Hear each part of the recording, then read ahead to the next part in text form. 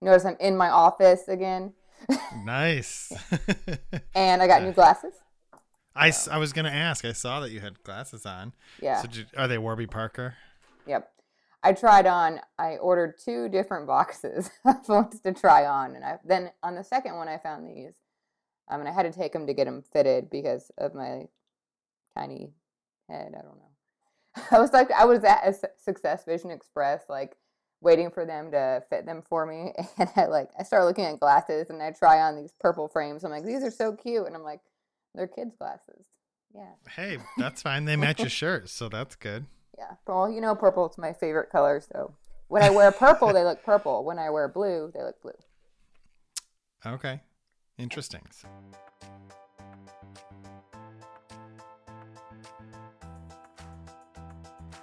Okay, so let's start. Should we start with some I really only had a little bit of follow-up.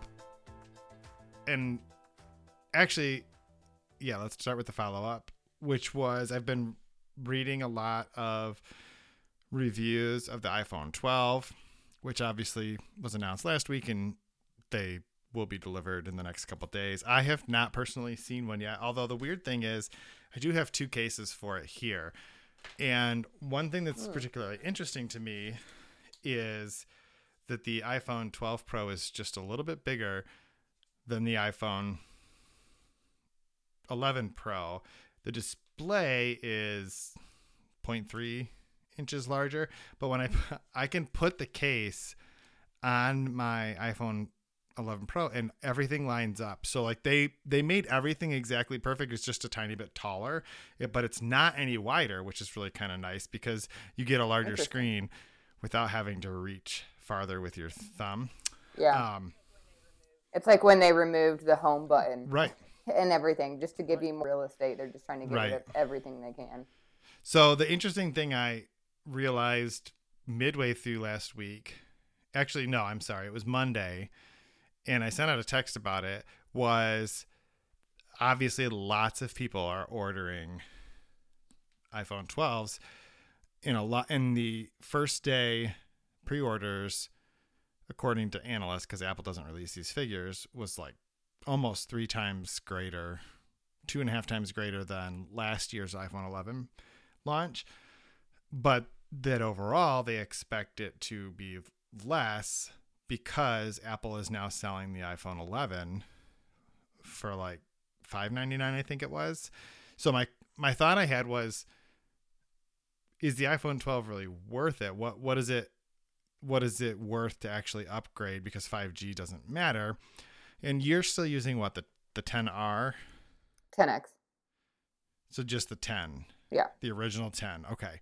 So in your case, it probably would be worth it because no matter which you get, the camera technology with the Series 11 was a huge upgrade. But I was curious, where are you at in the upgrade cycle? Right.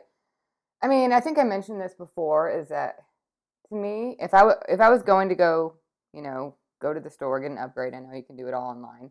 But I'm going to go for the newest one because I'm not going to buy the phone outright. I'm going to fold that into my plan. So that being said, about 6 months ago or so, we paid off probably more, time flies, but we paid off what we owed on our 10s. So our phone bill went down by like $80, and everything's working really well so far. Right now, I'm not running out of storage. I'm not having problems. So kind of want to just save that $80 for, a few more months. Just because, and then maybe I will go ahead and buy one outright rather than folding it into the plan. So to answer your question, really, in the upgrade process, I'm definitely not going to go get an 11. I'm going to go hard or go home and get a 12. I'm not going to go as hard as you and get the 12 Pro Max Plus. But I'm not getting a 12 Pro Max Plus. Whatever, how horrible that the names are, but I'm not going to go for the big one. I'll probably go either. I want to play with them. That's why I like to go to the store. I want to play with the mini. I want to play with the regular one. I still don't have all their names memorized. And I want to play with the one up from that. That's a little bit better. Not the Pro. So there's the iPhone 12. That's 12, just the standard. The Max. Which is, just to be clear, in my article last week, the one that I recommend for most people is just the iPhone 12. Then the iPhone 12 mini if you want something smaller, the iPhone 12 Pro, which is the one that I'll have coming, and then the iPhone 12 Pro Max, which is the giant one. Yes. Okay. Now, yeah, I'll look at the Pro, and I'll look at the 12 Pro. I'll look at the mini. I'm intrigued by the mini because I like things to be smaller. My purse has enough stuff in it already. I like it if it can fit in my pocket, and women's pockets are traditionally smaller than men's. So I just want to go and play with them whenever we decide to go get one. Well, and the mini is really interesting because it has all of the features of the 12. Everything is the same, except for you'll probably get a little bit less battery life because it's obviously not going to have as much battery in the phone. But you get the same cameras. You just get it in a smaller factor. And I think there's probably a lot of people who are in a similar situation where I'll just take the one that is smaller. I'm tired of, these giant phones. Just give me something that works, right? Well, that was a big thing for me when I got a 6S Plus, was that I really wanted the bigger screen. And I think it was just a novel idea to me to have that bigger screen, and I liked that. But now I'm like, do I really need that much screen space on my phone? I'm on a screen all day. Yeah. That just goes back to why I want to go mess and play with them. And I don't struggle with battery life on my 10, so on a 12 mini, I doubt I would too. So. Now, the other interesting thing is your kids are a little bit older, meaning they're not. Yeah, they have a better phone than I do. They have 10Rs. Well, that's not where I was going. What I meant was that they aren't like learning to walk. So recording videos and stuff is probably not as big of a thing. But there was an interesting thought, which was I heard this today, that you'll never regret having the best possible camera later in life, meaning the pictures you take today, in 10 years, you'll never regret having spent more on a camera that make those pictures look good in 10 years, right? And for most people, their phone is by far the best camera that they'll probably ever own. And even if I have nicer cameras. I have one actually, ironically, sitting right here. I did not plan that, but if I don't carry that around, right? Yeah. I mean, I might take it to a soccer game once a season. Remember when we all used disposable cameras? You had to click them and then you just dropped off the little camera. Which is weird because they weren't really disposable, because it's not like you threw them. If you threw them away, you'd never see the pictures. But I get what you mean, like the single-use cameras. But when I was at my daughter's cross-country meet, I was recording 4K video that will look good on any TV that we ever own for the rest of our lives. You know what I mean? And so I don't know. I think it'll be interesting to see what people really do decide that they want, if they upgrade, if it makes sense. And I think for a lot of people, they're holding on to their phones a lot longer. So who knows? There may be a ton of people looking. Right. I'd be interested in, I don't know if we want to parlay into a discussion about the differences in the cameras in the different 12s. Like the mini and the 12 are probably the same camera, right? Yep, that's true. And then the other two have more advanced cameras. Yes. So the 12 Pro has an additional camera. It has a telephoto, so they call it the 2X, and it basically, that means that instead of having to zoom in right with pinching and zooming digitally, it actually has a better focal length, and that's great. It's a great camera. It does a lot of great things. I think that if you had to pick one, I actually like the ultra wide camera better. And I don't think that the 10 has, does yours still have only one camera on the back, or does it have two? One. Well, tell me. One. Yeah, you only have one. So, okay. So you would actually notice a huge difference, because you have a 0.5 ultra wide, you have the wide, which is the normal one, and then you have a telephoto.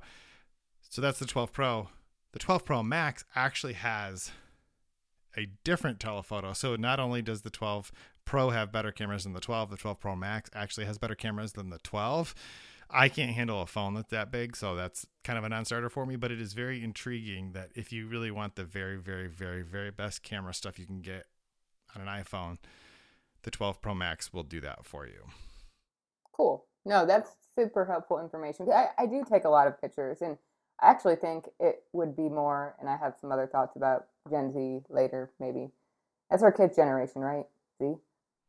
Gen Z? Are they Gen Z? I don't. Somebody will have to let us I know. think I'm on the cusp of X and Y, so they must be Z. Okay. So, All right. but I think that would be really a big deal to Gen Z because they're documenting their lives nonstop on things like TikTok or whatever they're doing with videos. So I'm really interested to see how that might play out.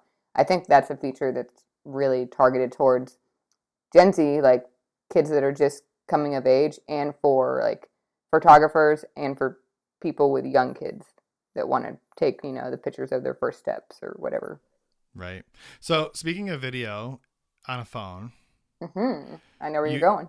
you weren't. I know that it's a sad day because if you were subscribed to Quibi, the news. We're recording this on Wednesday. The news broke that Quibi is shutting down. So Jess, were you one of the very few people who were paying to subscribe to Quibi? Absolutely not. In fact, I barely recognized the name, and now I understand. As you texted me about it, I said I barely under. Well, I was looking at our show notes, but I barely recognized it, and that's just because it had such a short shelf life. And as I was reading about it, that Verge article you sent me, I was like, I get where they were going with it being mobile focused and that being a big thing for Gen Z as well. I'll walk into my kids' rooms and they're watching something on their phone when they have flat screen TVs in their room. And I'm like, well, why would you watch it on there? But they're just so accustomed to doing everything on their phones. So, what's the story behind that? Why did they fail? In your opinion, or like was it not valuable enough service, or is there just too much free content out there? Yeah. So I have a theory. I have a couple theories. First, backstory. So they launched Quibi back in January. Well, they sort of announced it at CES. I was there when Meg Whitman and Jeffrey Katzenberg announced it, and I had an opportunity to talk to several of the people that built it while I was there.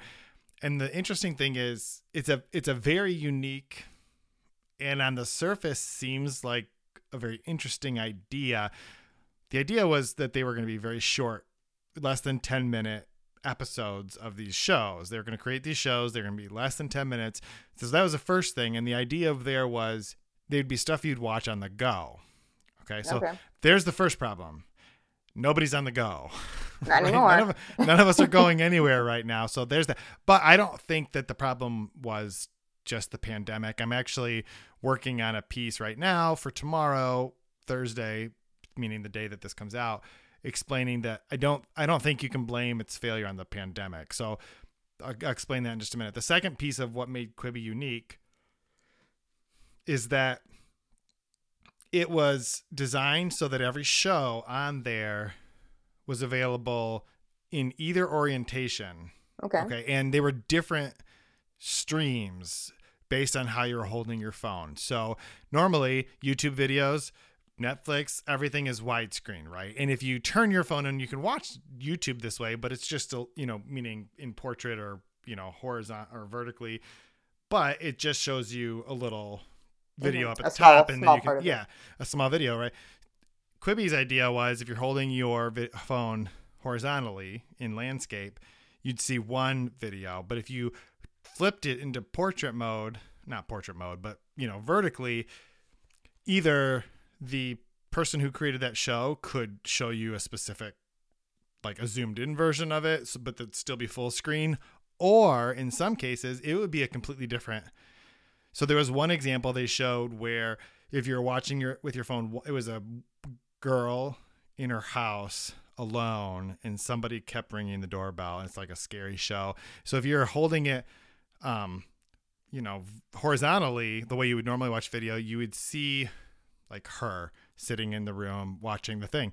But if you flipped your phone and were holding it vertically, you'd see what her Ring doorbell or whatever it was seeing outside, right? Oh, so you could go back and forth between these two that sounds like a nightmare to things. produce. Well, that might be true, but the weird thing is there were an insane amount of high profile talent. LeBron James had a show, Anna Kendrick had a show, all these people had shows, but when there was a story that when the free trials expired, they went from like 1 million subscribers to less than 100,000. They lost like 90% of all of their subscribers. And I think it's because while we might watch shows in short bursts sometimes on the go, we still that isn't the way that we like prefer to get stories. We still want to engage with stuff. And I think you're right. If I just need something quick to watch, there's a lot of content out there that's not very long. Right. I'm just going to go on Instagram and look at all my friends' stories, and then, well, I've got enough content. Or I can watch a YouTube video. Like, my kids are huge on YouTube. You can watch TikToks. You can get a recipe on TikTok. It's all free. I think what's interesting to me is that, like, they had some great content. Like, you're talking about LeBron James and Anna Kendrick, but they weren't able to get anyone to pick it up after they'd folded. Well, yeah, and I don't know if it's entirely fair to say that they had great content, and I'm not knocking any of those people that were involved. They had high-profile content. Right, okay. They had a lot of big names attached, but I think that if you ask the people who were watching Quibi, there was not very many of them. You could probably call them all in a week. No, if you talk to I don't think anybody would say it was great. It's not. Right. It's not Ted Lasso on Apple TV. Which, by the way, if you don't know what I'm talking about, you should be watching Ted Lasso on Apple TV. It's the best thing on streaming services right now. That's a bold statement, Jason. Like, you listen. I might do that tonight. I have free evening. I've got no kids. I've got no spouse home. I'm going to tell you right now, it's only 10 episodes for the first season. My wife and I started watching it, I don't know, 2 weeks ago. The pilot episode, I'm glad we watched the second episode, because I don't know if we were sold after the pilot episode, but it did not take long after that. But anyway, we won't belabor that too much. But the point is, there's a lot of great content on streaming. Netflix has a ton of great content. Disney Plus has The Mandalorian coming back in like a week for its second season, which was a huge smash success. Obviously, this isn't a fair question, but I don't know anybody that can name a single show on Quibi. Right. I've never watched anything on it. So. Right. And I have Quibi on my phone, and I've literally never watched anything on it. So I think that the co-CEOs or whatever, Jeffrey Katzenberg, used to run Disney, pretty well respected in Hollywood. Meg Whitman used to run, among other things, eBay, HP, clearly has the technical chops. But I think just because you line up, and they raised a ton of money, like almost $2 billion, right?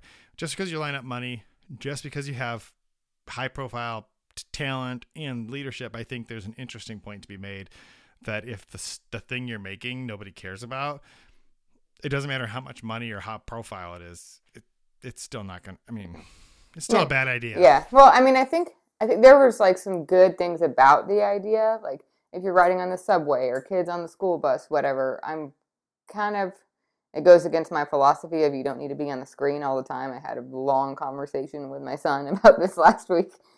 But I think this could be a whole podcast about startups if we wanted to do that sometime. But they have to like take that failure gracefully, because there were some good ideas and some good talent, and they were able to raise enough money to make other people think it was a good idea.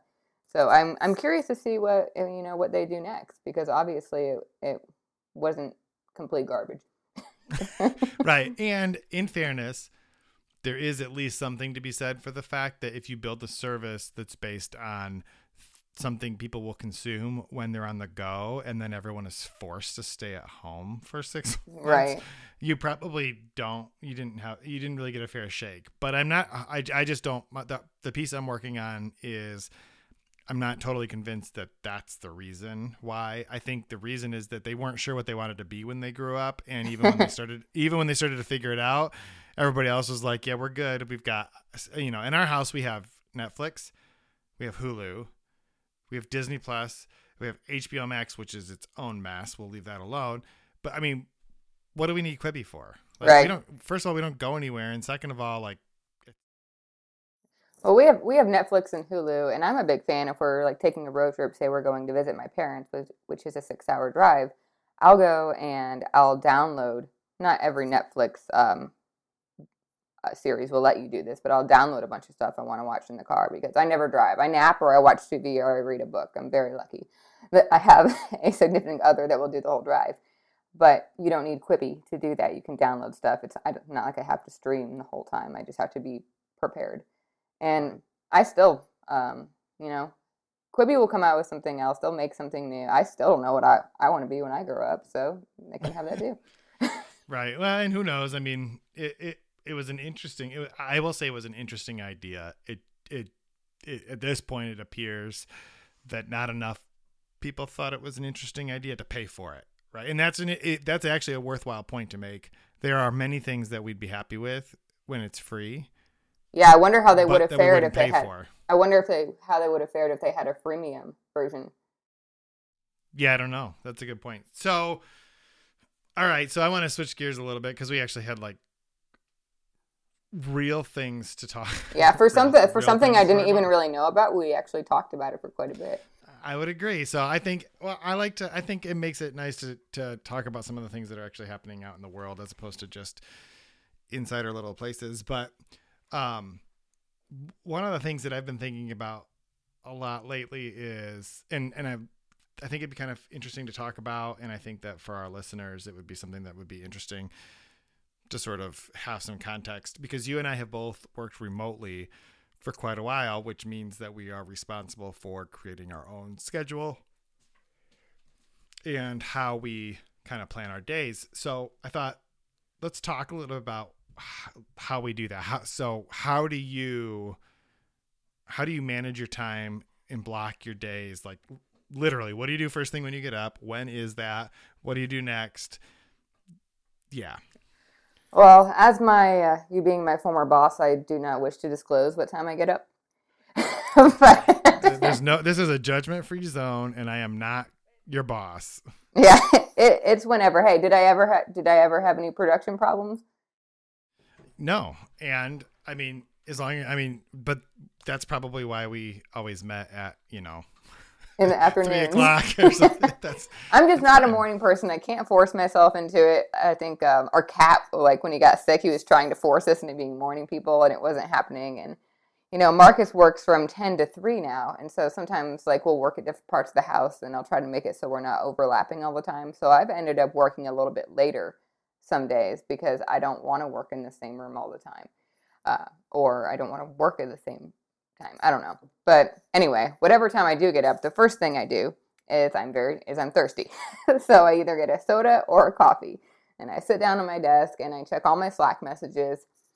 It's funny about the text we sent, texting me earlier. I check my email if I have time. I work for an organization that is so Slack based. We don't use email hardly at all. So I have found that checking my personal email has suffered because I don't check my business email that much. Usually I would kind of just do them at the same time. So I get through all my Slack messages. I see if there's anything important that needs to be addressed right away, if someone needs something from me. And I like to start out, I'm more creative later in the day, so I'd like to start out with admin work, whether that's working on some spreadsheets, putting some data somewhere, or checking my emails. I don't want to get into like the bulk of like maybe writing an article or doing something more creative early. And then, so once I get done with all that, I'll hop into whatever article I'm working on, and I'll work on that for an hour or so, depending on when my meetings are that day. I have some meeting-free days, and some days I have lots of meetings. So I will kind of chunk out time for writing in between those. Tuesdays are my golden days because I usually have no meetings, and so that's like all of the time for writing. But I'll write for an hour or so, and then, unlike most people who will take a shower in the morning when they get up, I will take a shower break. And that actually helps me like rejuvenate. You know how some people say you get your best ideas when you're in the shower. Actually, fun fact, I don't take showers. I always take baths. Weird. Okay. I'll be 36 next week and I take baths still. But then I'll put myself together, and then I'm like, it's almost like a new day for me. I feel like I'm re-energized and ready to start working on either it's something new or jump back into where I was. Then I'll write more, and then I'll start to write more, whatever other meetings I have, and then I'll start a task list for the next day, things that I want to accomplish. Yours is probably a lot different than mine, so I'm curious what your schedule looks like. Do you shower first thing in the morning, or do you or do you wait for a shower break, or do you take baths too? So I do not take baths. Let's just clear that up real quick. We have a jacuzzi in our master bathroom, and I've never once used it. But our kids like to take jet baths. That's like they love that. But so I get up every day. Well, almost every day at right around 5 o'clock. There's a couple of exceptions. I know. Well, I get up at 5 o'clock, but the reason I get up at 5 o'clock mostly is that I have 4 children who get up between 7:20 and 8 o'clock. Okay, so by 7:20, 7:30, I may not get back to work for an hour and a half. Okay, so in that morning uninterrupted time is usually when I write. Luckily for you, you didn't have to deal with me during that time when you weren't available because I was not awake yet. Nobody. Well, that's not true. There were a couple people at that company who would be awake at that time, but I try to not check. I don't have to check Slack, although I do still use Slack for a couple things, but I try not to check that. I will look at my email, but I don't deal with my email at that point. My goal at that point is to write usually in an hour and a half to 2 hours, I can crank out at least one, sometimes more than that, articles that I've been working on. So that's what I deal with first thing in the morning. Then I'll get the kids up. We do breakfast, we do all that kind of stuff. And then I'll get back to work depending on the day and depending on whether my wife Beth is home or not, anywhere between 8:30 and 9 o'clock. Now, assuming she's here, because my day looks very different, and I'll explain that in a minute when she's not home. She's a nurse, so she works 3 days a week. I'll come back down to my office and I'll start to work on more, like you described, some of the admin things, start putting together my ideas, looking at the news, because I write a lot of stories that are based on what's happening in the world. So I'll start looking at that. I have a research assistant that I'll send things to and say, I need to know more about this because I'm going to write about it, whatever. I usually, at some time around there, often before I go back to work, will take my shower. However, my rule is I have to just take a shower before I have to be on Zoom for the first time. So there are days, if I'm in a groove, I don't interrupt myself. If no one else is going to see me and I'm not even going to be around my family, I'm fine. I'll wait. I might take a shower as long as I've showered before the first time someone has to see me on Zoom. I feel like that's a win. I feel, you know what, that I do not care about that. What I'll do, I kind of make myself somewhat presentable so I'm not like bedhead or whatever, and that's it. I used to care more, but we're on Zoom so much now, I'm beyond the place of caring what I look like on Zoom to an extent. Fair point. Sometimes the people that I'm, having a Zoom meeting with might be a briefing with a company that I'm like, I probably should look somewhat presentable because they might not invite me back. And I really want to. So that would be a problem. But yeah. So then in the afternoons is my worst possible working time. So that's when I try to schedule meetings. That's when if I have to work, record a podcast, if I have to interview somebody, if I'm getting any kind of a meeting that I might have, I try to schedule those in the afternoon because I can't really think. And I don't really have to think for most meetings. I just have to be there and ask questions or talk or whatever. And even recording a podcast doesn't require like deep thought work. And so I try to do those things all in the afternoon. And then in the evening, that block of time is when I plan out my next day. I've gotten any research back from my research assistant about a topic that I'm going to write about. So I have all that stuff together. I go through it, and that way when I wake up, I know this is the thing I'm going to write about. Right. If that makes sense. On the days that Beth works, it's a little bit different because we have what we call the classroom. It used to be a bedroom. We have 2 desks and a table where the boys work. And I generally can only do things that don't require deep thought because I'm constantly having to make sure kids are on Zoom and that kind of stuff. So I still do my writing in the morning, and then I'll get an opportunity to write for a half an hour while everybody's settled. And that's great. I just jump into that. But in order to do that, I have to know what I'm going to be working on. Right. So I still have to go through that same process and have all that stuff. But it's also when I can filter through, hey, here's 150 emails that people have sent me with story pitches. Are any of them any good? Now is a good time for me to go through and think about those types of things. Or let me email some people so we can try to figure out who we're going to have as a guest on the podcast. Those types of things are the kind of stuff that I save and just do because they don't require deep thought. It's more just like tasks. Yeah, you can do it while you're multitasking. Like my kids are home on Fridays now, so I try to save most of my deeps, like not have any deep stuff to do. Well, you can't avoid all of it because as writers, sounds like you've like hit the perfect spot there. That's what with getting up so early because in a quiet, serene home when your kids are still sleeping, you can actually it's amazing how much content or how much you can write in 2 hours without any disruptions at all. It always blows my mind. And especially if you've already decided, like, what you're going to write about and you've already done the research ahead of time, then you can just sit down because I may only get 2 hours today. Right. I have to get this thing done. And the interesting thing is a lot of times I will write a piece. Like this morning I got up and I wrote a piece and it won't publish until tomorrow. It's been scheduled for tomorrow morning for various reasons.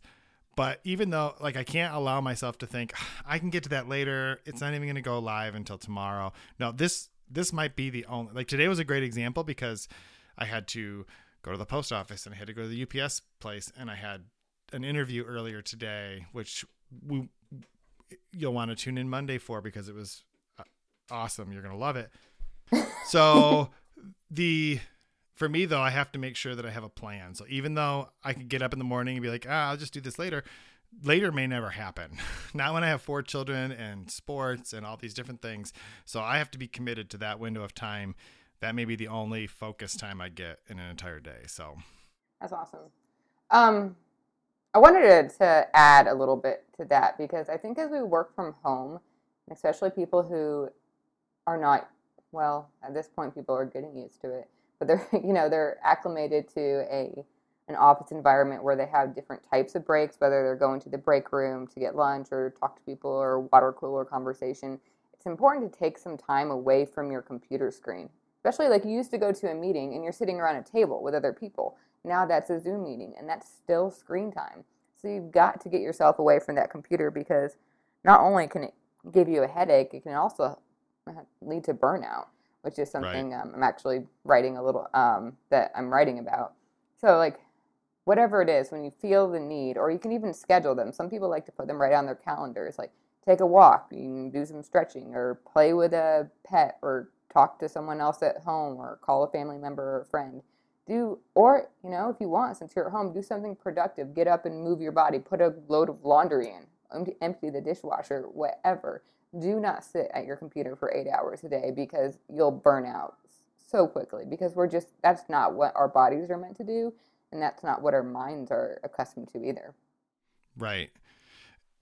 So obviously avoiding one of the things that can help us to, in addition to just giving yourself permission to just stop, which I think is really important. But I want to talk for a little bit about how, that's how you talked about your day, how it's sort of structured. I did the same.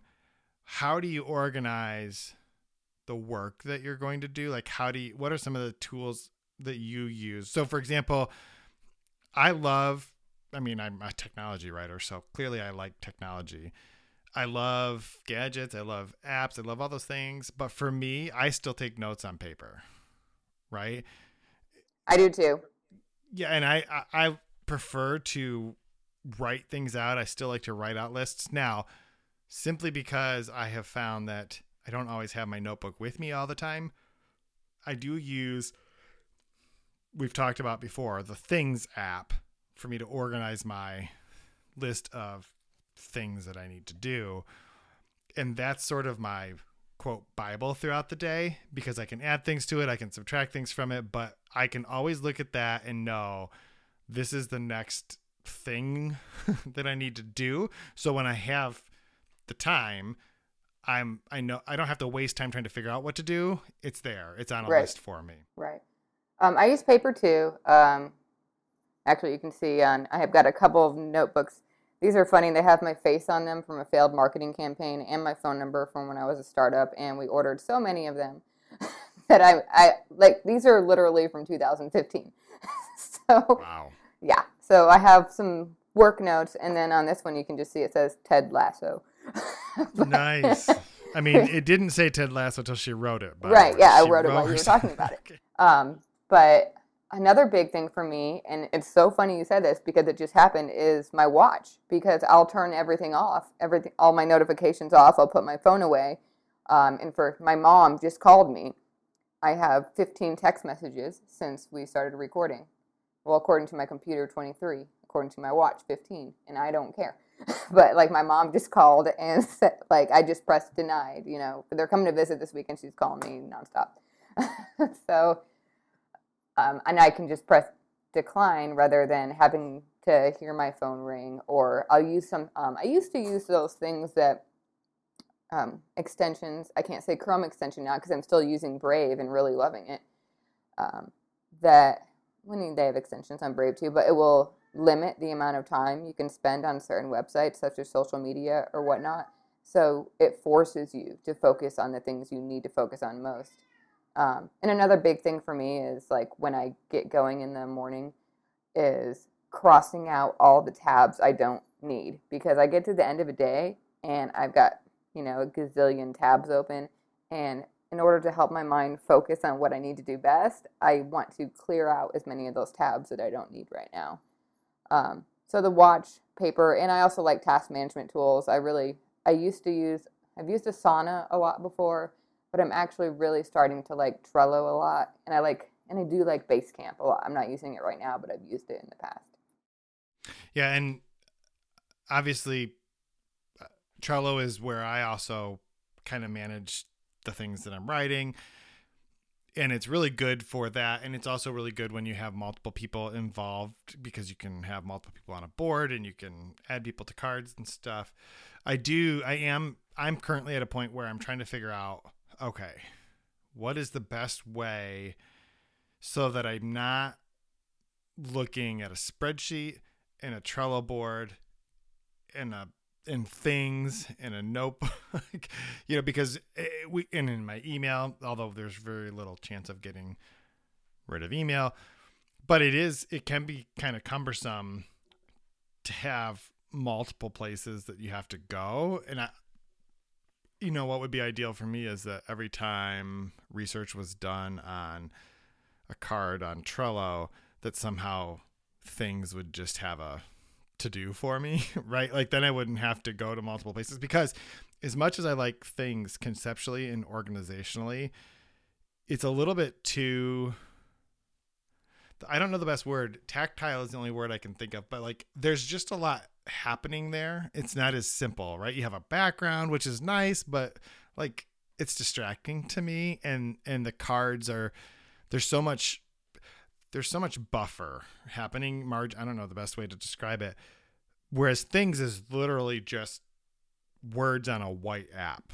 Does that make Right. Yeah. sense? It's very uber simplified. It's minimalistic. I Yeah. bet you could create a Zap with Zapier and like connect them somehow or something like that. I don't know.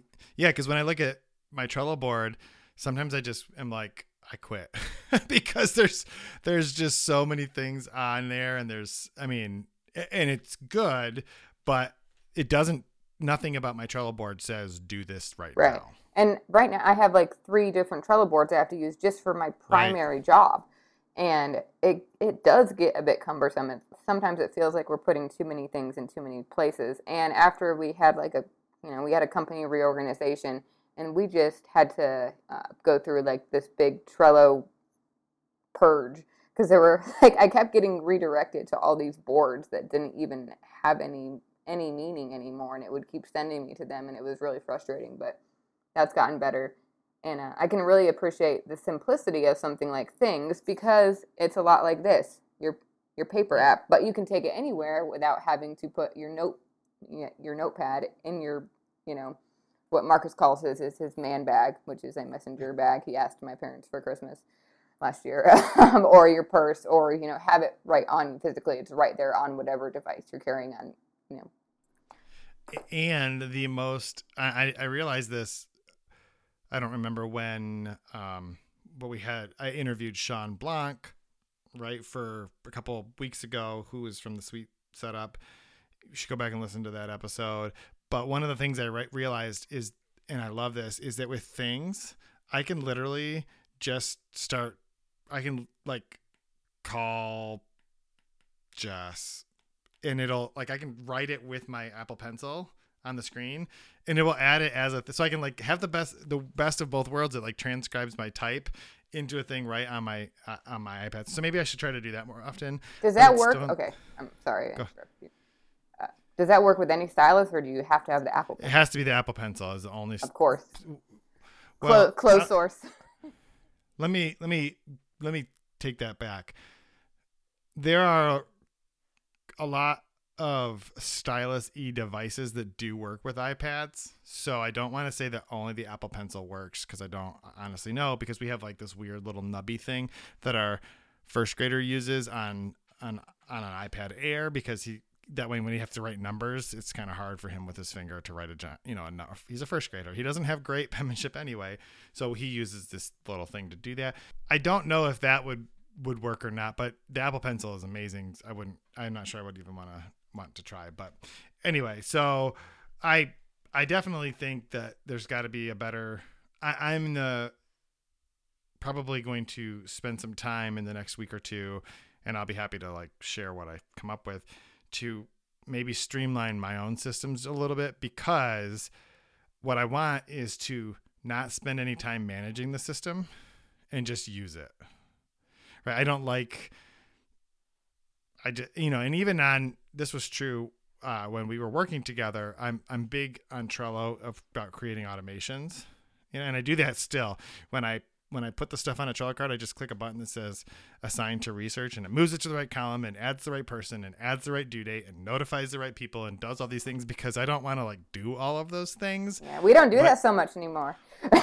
Well, yeah. So anyway, I'm definitely in the at a point where that's going to be kind of my own personal next project. So anybody who's listening, if you have suggestions, I'm totally open to whatever works for you. And I think I alluded to this, but I recorded an interview that we'll put out on Monday with, I'll call them an entrepreneurial power couple, but you have to listen to the episode on Monday to really understand. But that's what's really got me thinking about it, is my conversation with them, because they are very good at that. They have some great systems in place, and it's really gotten me thinking. Cool. And yeah, as we want to, I think part of this whole podcast is crowdsourcing from people what works Absolutely. best for them. So, Jason does a great job of linking our Twitter profiles on there, or handles. I'm really trying hard to be better at tweeting, but send us a shout out and tell us what you use, because we don't have all the answers. We're just here to talk about it and figure out what works best for each person. Yes, and I don't even think I've told Jess this yet, but we do have an email address. Oh, we do?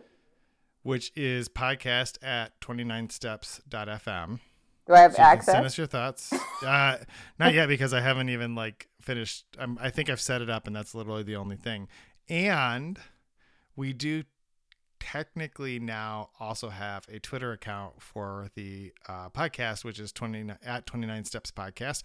However, the funny thing is I literally just went to it because I couldn't remember for sure what it was, and it says caution, this account is temporarily restricted, which is probably because no one's ever tweeted from it, and I probably haven't even verified it. But so don't tweet us at that, but you can. I'll make sure our Twitter information is in the show notes as well. But you can send us your thoughts, because I really would, if you've figured out a really good system for this, I would love to hear what's working for you, because I think the important thing is you want to have a system that works for you so that you can just work. Right. And as technology evolves, that's a constant dynamic process. It's not something that stays the same all the time, and that.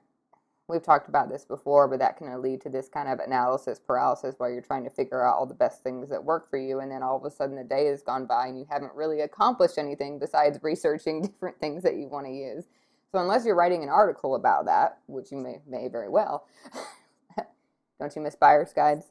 I don't miss buyer's guides. In fact, so funny story, I texted a mutual friend of ours, because I did write a buyer's guide last week on Friday about which iPhone 12-ish, which one of those four phones should you actually buy? Because in my opinion, there really was only one that I recommend for most people, the iPhone 12. That was what we talked about. Ironically, that isn't the one that I have coming. That's a different story. But I think for most people, that's the best value. That's the best device that people should order, although I would recommend upgrading to the 128 gig version from the 64. But anyway, so I wrote this buyer's guide, and I did text a mutual acquaintance of ours. I bet I can guess who it is. Yeah, and I'm like, it's been a while since I've done this, but it felt very weird to write about. But the difference is, and this is actually a good question that I wanted to ask you. So at one point, writing that type of an article, mine was not 5,000 words, but writing that type of article, when you're writing one article over the course of a week and it's 2,500 words or 3,000 words or whatever it might be, you have to figure out like how to pace yourself and how to do that. Now, I write an article every day and publish it, so it's a little bit different. It's a little bit more manageable, and I don't really have a whole lot of time. But I'm curious, do you set for yourself a goal of I need to write for an hour or I need to write 500 words? So you write 2 long form pieces a week. I write roughly 7 to 8 shorter pieces a week. We probably end up writing close to the same amount of words, which is not the best measurement for productivity, but it is like, that's what we do. We're writers. And it's probably, if you're listening to this and you're not a writer, you're like, okay, that's really nice. You guys have been talking about writing for the last 15 minutes. But I think there is something that's transferable there. It doesn't matter what it is that you work on. If you think about an article as a project, right? We have to set a deadline for our project. We have to devote a certain amount of time to it. Probably you and I end up writing roughly the same amount of stuff in a given day. It's just that, mine are broken into slightly different chunks. And I think that that's probably a good tip for people who are listening to this, that the thing that you have to accomplish, whether it's today or this week or this month, figure out what are the, work yourself backwards and go, I have to have this done by this date, which means I need to do these things to get there. And today I have this amount of time. This is what I need to accomplish. And I'm not a big fan of creating arbitrary goals, but I will say this, knowing that in 2 hours in the morning, I have to have an article ready to go is a pretty strong motivator to have an article done after 2 hours. It'll light a fire under you. You have to reach that goal. And right. And in a remote world, you don't have someone hovering over your shoulder being like, oh, you're going to have those TPS reports ready for me.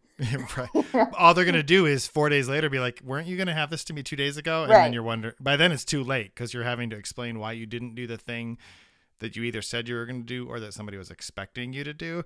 And so I think that that's important for, if you take nothing else away from this, conversation, is that whatever it is that you have to accomplish, don't necessarily measure it by some arbitrary standard, but go, okay, here's what I have to accomplish.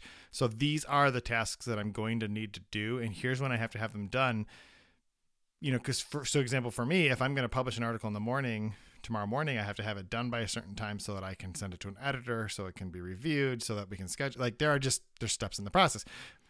My publishing cadence is a little bit quicker than what I can remember from where you work. But there are still steps in the process is all I'm trying to say. Yeah, a lot of mine, like, you aren't doing some of the things, well, probably, I don't want to assume. Like, I have to, work with our graphic designer to create all of the images that need to go in there and make sure that they're there in time for the cadence and create briefs for graphics and, have my research assistant do stuff and it all has to work in tandem. It's like trying to sell a house and buy a house at the same time.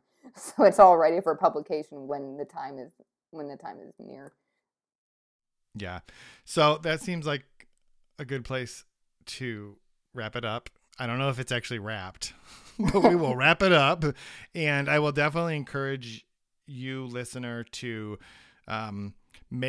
set yourself a reminder, whether that's on paper. Well, you can't set a reminder on paper, whether it's to write a note on a piece of paper to watch Ted Lasso. That's not even what I was going to say, but you should do that. I did to listen and there you go.